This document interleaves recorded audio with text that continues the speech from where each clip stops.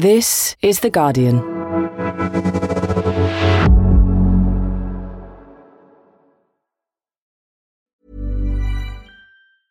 Finding your perfect home was hard, but thanks to Burrow, furnishing it has never been easier. Burrow's easy-to-assemble modular sofas and sectionals are made from premium, durable materials, including stain and scratch-resistant fabrics. So they're not just comfortable and stylish, they're built to last. Plus, every single Burrow order ships free right to your door. Right now, get 15% off your first order at burrow.com/ACAST. That's 15% off at burrow.com/ACAST. Tired of ads barging into your favorite news podcasts? Good news. Ad-free listening is available on Amazon Music for all the music plus top podcasts included with your Prime membership. Stay up to date on everything newsworthy by downloading the Amazon Music app for free or go to amazon.com/news ad free. That's amazon.com/news ad free to catch up on the latest episodes without the ads.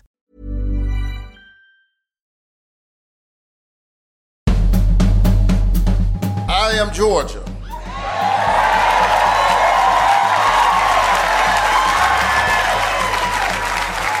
I am an example and an iteration of its history. That's the voice of Senator Raphael Warnock, who on Tuesday was re-elected by the people of Georgia in a Senate runoff election.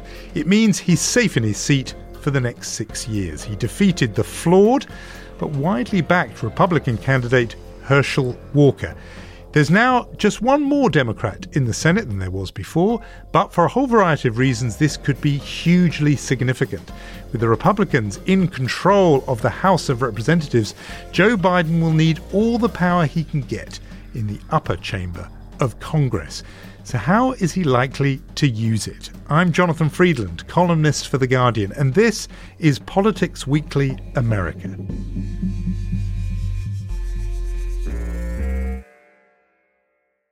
No, it definitely kept me busy. Although I do keep reminding myself that this period between the general election and the runoff in Georgia is shortened from the analogous period after the 2020 election.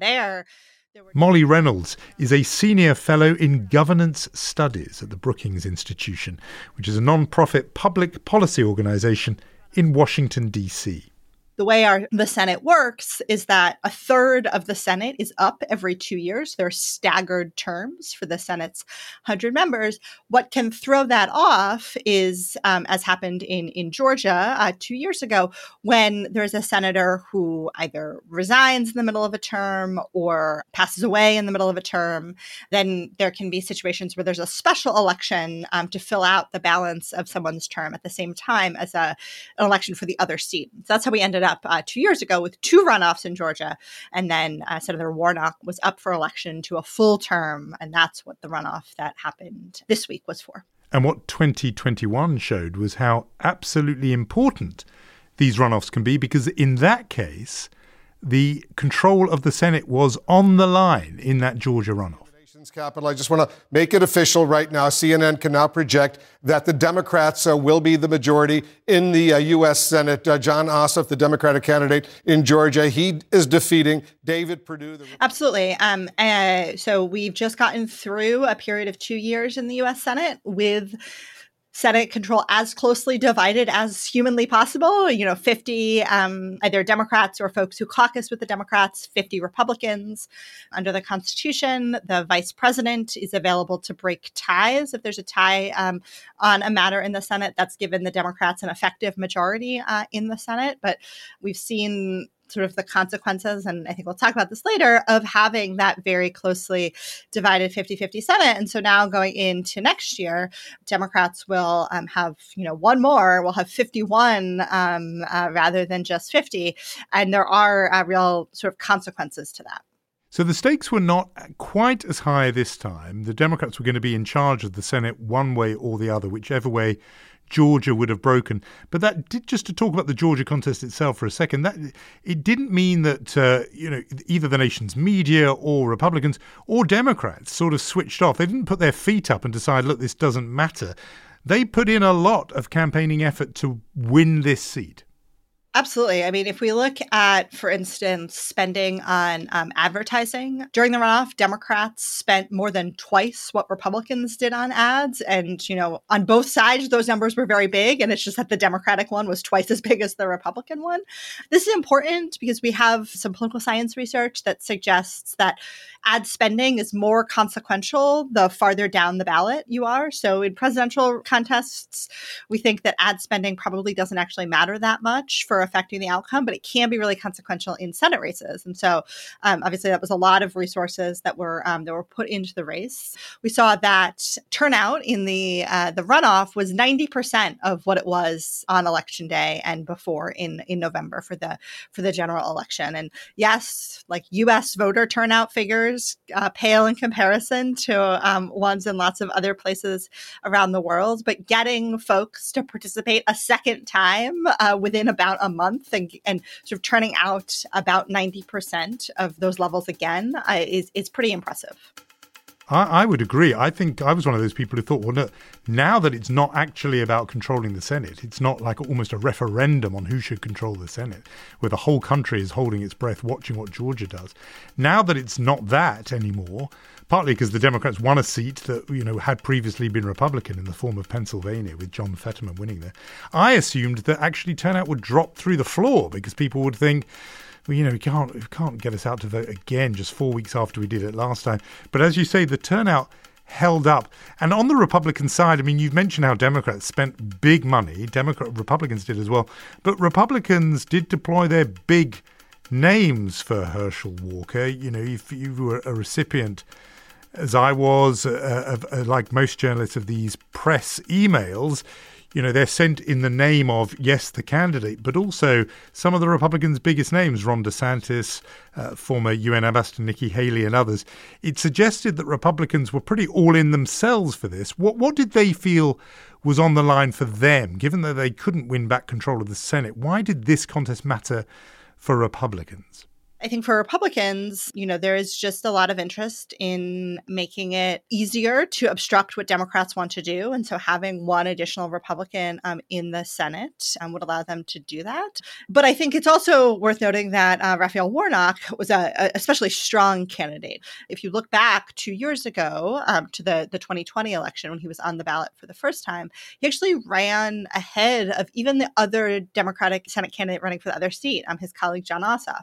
So I think that a lot of this is also just about, Warnock is a real rising star in the party and has a compelling personal story, really charted a path for himself already in his first 2 years in the Senate. And so it's not just, generically wanting one more Republican in the Senate. I think it's partly that, but also I think there is this idea that, Republicans are concerned about the possibility that Warnock is going to, be successful in the Senate for a long period of time.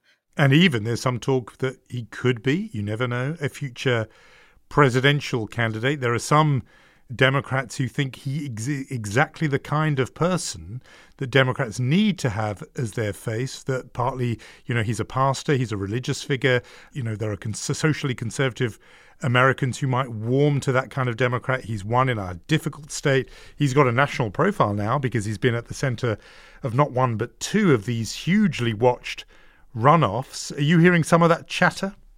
Yeah, it's certainly accelerated since the race was called for him. And I think everything you just recounted about his possible strengths are absolutely right. And you've seen him in his 2 years in the Senate so far, really try to make a name for himself on some issues that are really important to everyday Americans. So, earlier this year when the Senate was debating President Biden's large energy and climate and healthcare package in August, Warnock was really the sort of out in front in terms of trying to get that legislation to include caps on how much Americans have to pay for insulin to treat diabetes. For the sake of folks who deal with this every day and for the sake of getting costs under control, we need to do this now. I think that's a really good example of, he's really come out as a leading voice on some of these kind of kitchen table issues, as we sometimes call them. Just before we leave this very particular Georgia contest, we should say something about the manner of it ending. In the weeks leading up to the midterms, on this podcast and in many places, we aired the concern people had that democracy itself was on the line, in the sense there were a whole lot of candidates, many of them hand-picked by Donald Trump, who not only doubted and cast as illegitimate the result of the 2020 election, but also signalled that they might not accept the verdict this time around if it didn't go their way. Carrie Lake, looking to be governor of Arizona, made noises in that direction, and there were others too. Herschel Walker conceded this race. Remember, Donald Trump has never conceded the 2020 race. He conceded it, and he conceded it in some quite striking language. Let's just hear that. I don't want any of you to stop dreaming. I don't want any of you to stop believing in America. I want you to believe in America and continue to believe in the Constitution and believe in our elected officials most of all. Herschel Walker going out of his way, first of all, to say that he believes in the Constitution. This is just a matter of days after Donald Trump appeared to suggest suspending the Constitution in order to, as he sees it, right the wrong of him being ejected from the presidency in 2020, but also saying, and I believe in our elected officials, and that would have to include the people who count the votes, the various election officials. Does that sound to you like a rebuke by Herschel Walker of his political sponsor and patron, Donald Trump, and perhaps even a signal that Herschel Walker would like to be acceptable as a future candidate, even in a post-Trump Republican Party? Yeah, I'm not trying to go as far as to say it's sort of a rebuke of former President Trump. And I do think it's worth mentioning that, we're talking about a very low bar here for Herschel Walker. We used to sort of take this for granted as a feature of American politics, that losers would concede gracefully. What I do think it should remind us of is that we'll never know sort of exactly how much various factors contributed to the overall outcomes of the midterm elections in the United States. But when we think about the degree to which Democrats generally performed better than many folks were anticipating, I think one factor we should keep in mind is that I think it's a little bit of pushback against some of the most extreme election denialism that we have seen over the past 2 years. And the idea that, even in this moment, many, many Americans are really uncomfortable with the idea that prominent Republicans are peddling the big lie, saying that the 2020 election was stolen. And I think we've seen that in the way that a lot of Republican candidates, even ones who are very conservative and have very conservative policy views, have reacted to their losses in the election this year. Your use of the word loser there means that a little part of Donald Trump's soul just shriveled and died, I think, as you were speaking, just because he cannot have the L word ever mentioned in proximity to him. Let's move on, though, Molly, to this question of 51 rather than 50. It sounds like a very small difference, but politically, even procedurally, it can make a huge difference. So just walk us through what it means for the Democrats that they have one more senator in their ranks. What does that difference arithmetically between 51 and 50 enable them to do in the Senate that they couldn't have done before? Sure. So I think it's important to start by reminding folks that even now at 51, because Republicans will control the House of Representatives, we should not expect the next 2 years to be enormously legislatively productive in the U.S. Congress. That said, there are a number of ways that having actual majority, a true majority, 51 instead of 50, will matter for Democrats in the Senate. And maybe I'll start with the procedural aspect. So one is that it will become easier to process nominations. So one of the Senate's responsibilities is to provide advice and consent on the president's nominations to the federal courts, so both lower courts and to the Supreme Court, and then also to executive branch positions, so cabinet secretaries and other high-ranking positions at federal agencies. So if the Senate Judiciary Committee is tied on whether to send a judicial nomination to the full Senate for consideration, there are procedures that have been in place for the past 2 years that the Senate can use to kind of claw that nomination out of committee and onto the floor on a simple majority basis. But those are timely to use. And floor time is quite precious in the Senate. So on nominations and to the courts and to executive branch appointments, sort of one of the hurdles they've had to jump through over the past 2 years will be eliminated. I mean, all this matters because there is always this race, and it's particularly accelerated in recent years, to a president of one party or another to drive through as many nominations as they can. The Biden era, it's been amazingly accelerated. I think there have been, the Senate has confirmed, 84 judges that Joe Biden nominated, including, and we talked about her on this program, Justice Ketanji Brown Jackson, the first black woman to serve on the Supreme Court, but at a lower level, appeals court and lower. He's been doing it at a faster rate than President Donald Trump did, and Trump was, doing it at a fair old clip, getting through those appointments. So it does suggest there's going to be this may be the new normal, that there's this sort of rapid scramble, kind of supermarket sweep. When you've got a president in there with a party controlling the Senate, they just gallop round bagging as many judgeships as they can while they can, for fear of losing control at the next election cycle. I think that's right. I think that's accurately describes kind of what we've seen over the past at least decade, if not longer, in the U.S. And I think this is in part a reflection of the growing power of the federal courts in the U.S. political system. So in an era where we have very polarized legislative parties and it is difficult for the parties to work together in Congress, that's sort of enhanced the power of the federal courts, and as a result made a given party more interested in trying to fill as many of those available seats as possible when it does control both the presidency and the Senate. I wonder if there'll be any feeling among Democrats that, look, we currently hold the cards. We've got Biden there. We've got 51 in the Senate. The Senate map looks really bad for 2024. So even if Joe Biden or another Democrat wins election or re-election, it's possible Democrats could lose the Senate. I just wonder if anybody's thinking, as they did when, we talked about it here on when Ruth Bader Ginsburg was, old, and people were worried that there would be a change in the presidency.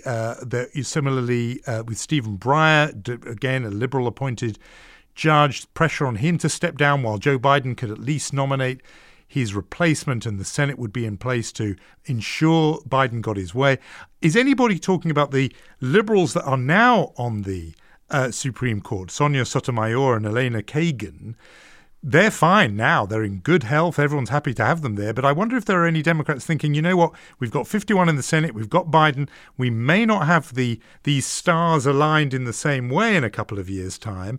And if anything, heaven forbid, were to happen to those two, well, who knows? It may be impossible for a Democrat to replace them with a similarly liberal-minded judge. Are you hearing any talk of that, this is a rare moment, this 51-seat majority, and Democrats might need to sort of reshuffle the pack to make sure they get the most out of it? Yeah, I mean, I've heard a little bit of that talk bubble up really since the election. I expect that we may well see more of it as we get closer to 2024. Justice Kagan is in her early 60s. Justice Sotomayor is a little bit older than that. It wouldn't surprise me if there are some folks who start to advocate for one of them to retire while Joe Biden is still in office and the Democrats still control the Senate. So that we've talked about the judges. The other big thing that is affected by having 51, besides the ability to get these appointments through more swiftly, is in the committees. And committees are hugely important in Congress, both chambers, House and Senate. Just walk us through what difference it makes to have 51 and why these committees could particularly matter now in the coming 2-year period. So in addition to the fact that committees process nominations, as we've just been talking about, so the Judiciary Committee processing judges, but the other committees in the Senate process nominations for cabinet secretaries, appointments to the Federal Reserve Board of Governors, that sort of thing. So having an outright majority on those committees will make it easier for those committees to do their work. It's also the case that it will make it easier for committees to issue subpoenas for the last 2 years, if a Senate committee wanted to issue a subpoena, it would have to be on a bipartisan basis.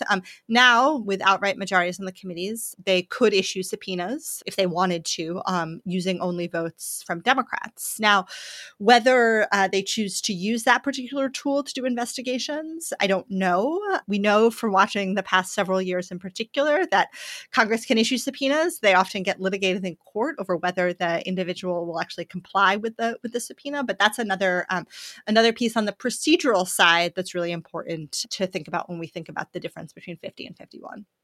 So long-time listeners to this podcast will have developed an almost obsessive interest in two individuals in particular, because we've talked about them so much, Senators Joe Manchin and Kyrsten Sinema, moderate or even conservative Democrats whose votes you couldn't really rely on if you were a Democratic head counter, very often not there for Joe Biden's agenda or for policies that the rest of the Democrats agreed on.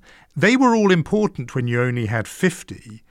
Does the power, the leverage those two have now reduce by this increase of one? And if so, in a way, which of the two is the one who loses their leverage? Or does it just not work like that?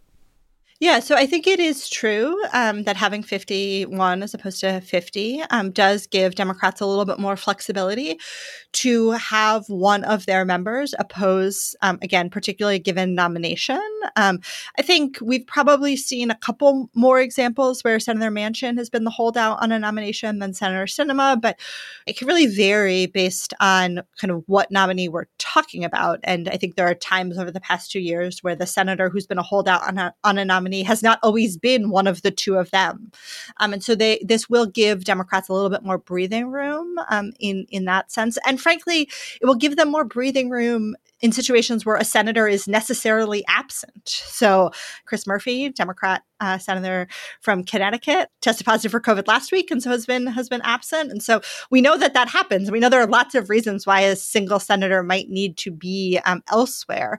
And having, again, that 51st vote can help in those situations beyond just situations where someone in the caucus actually opposes a nominee. I suppose also it just means that Manchin and Sinema only have leverage if they're both on-side together or off-side together. Or if they have some other senator who they, in the Democratic caucus, who they've also recruited to agree with them. Yeah. So overall, it does mean that Joe Biden and the Senate Majority Leader, Chuck Schumer, can breathe just that little bit more easily. Just before we all get too excited, I mean, Democrats have done very well to get to 51, but to really drive their agenda through, they not only have to have the House, that really helps, but also actually, under Senate rules with the so-called filibuster, you need 60, a supermajority of 60. They are miles away from that, 9 seats off that. And I suppose we talked about it here in the early days of the Biden administration.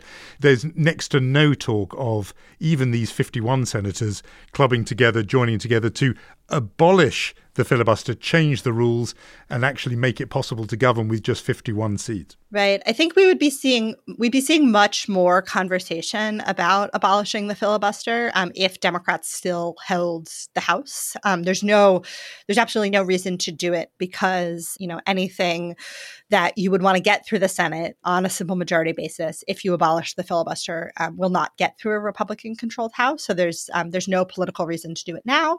We'll see a resurgence of those conversations the next time one party, either the Democrats or the Republicans, enjoys unified party control of Washington.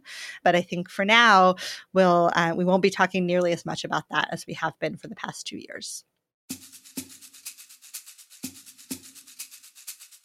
Molly, we do always like to ask our guests on the show a what else question, something completely different. In this case, obviously a bit related, but there has been oral argument in the case of Moore versus Harper at the Supreme Court.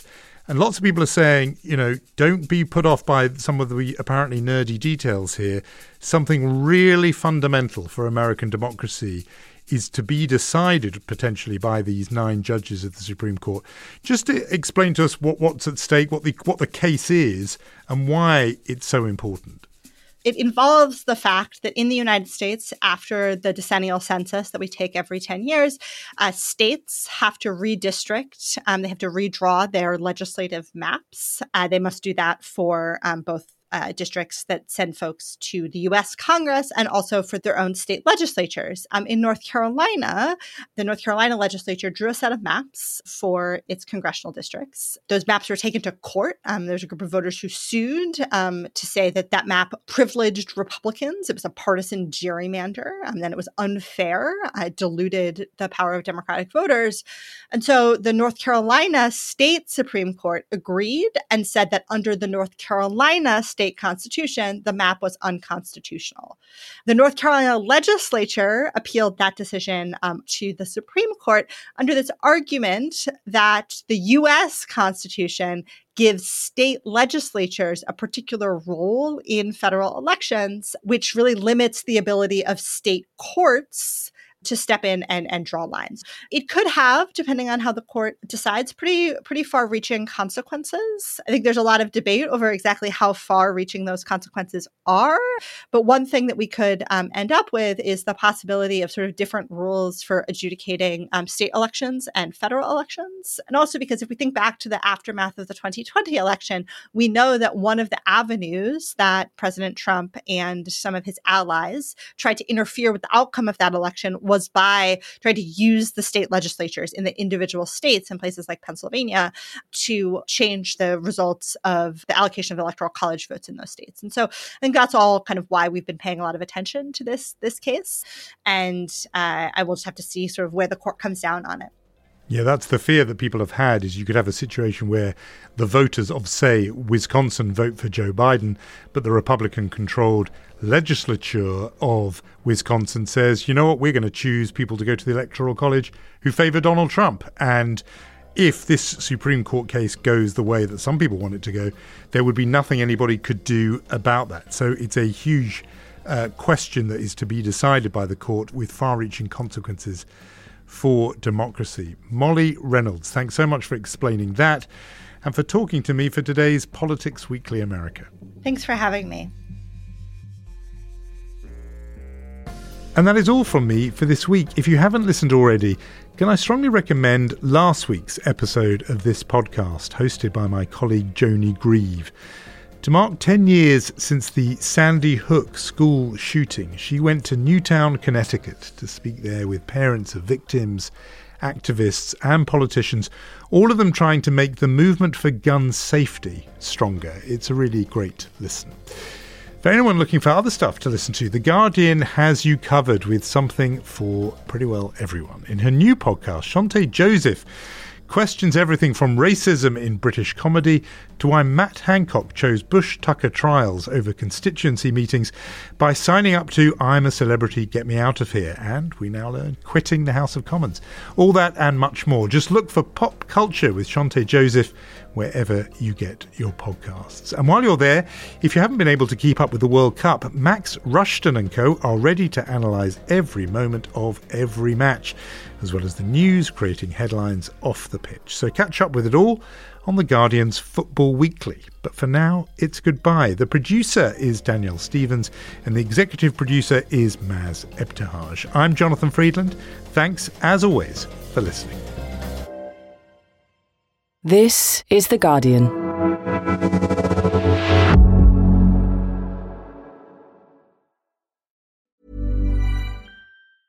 Tired of ads barging into your favorite news podcasts? Good news. Ad-free listening is available on Amazon Music for all the music plus top podcasts included with your Prime membership.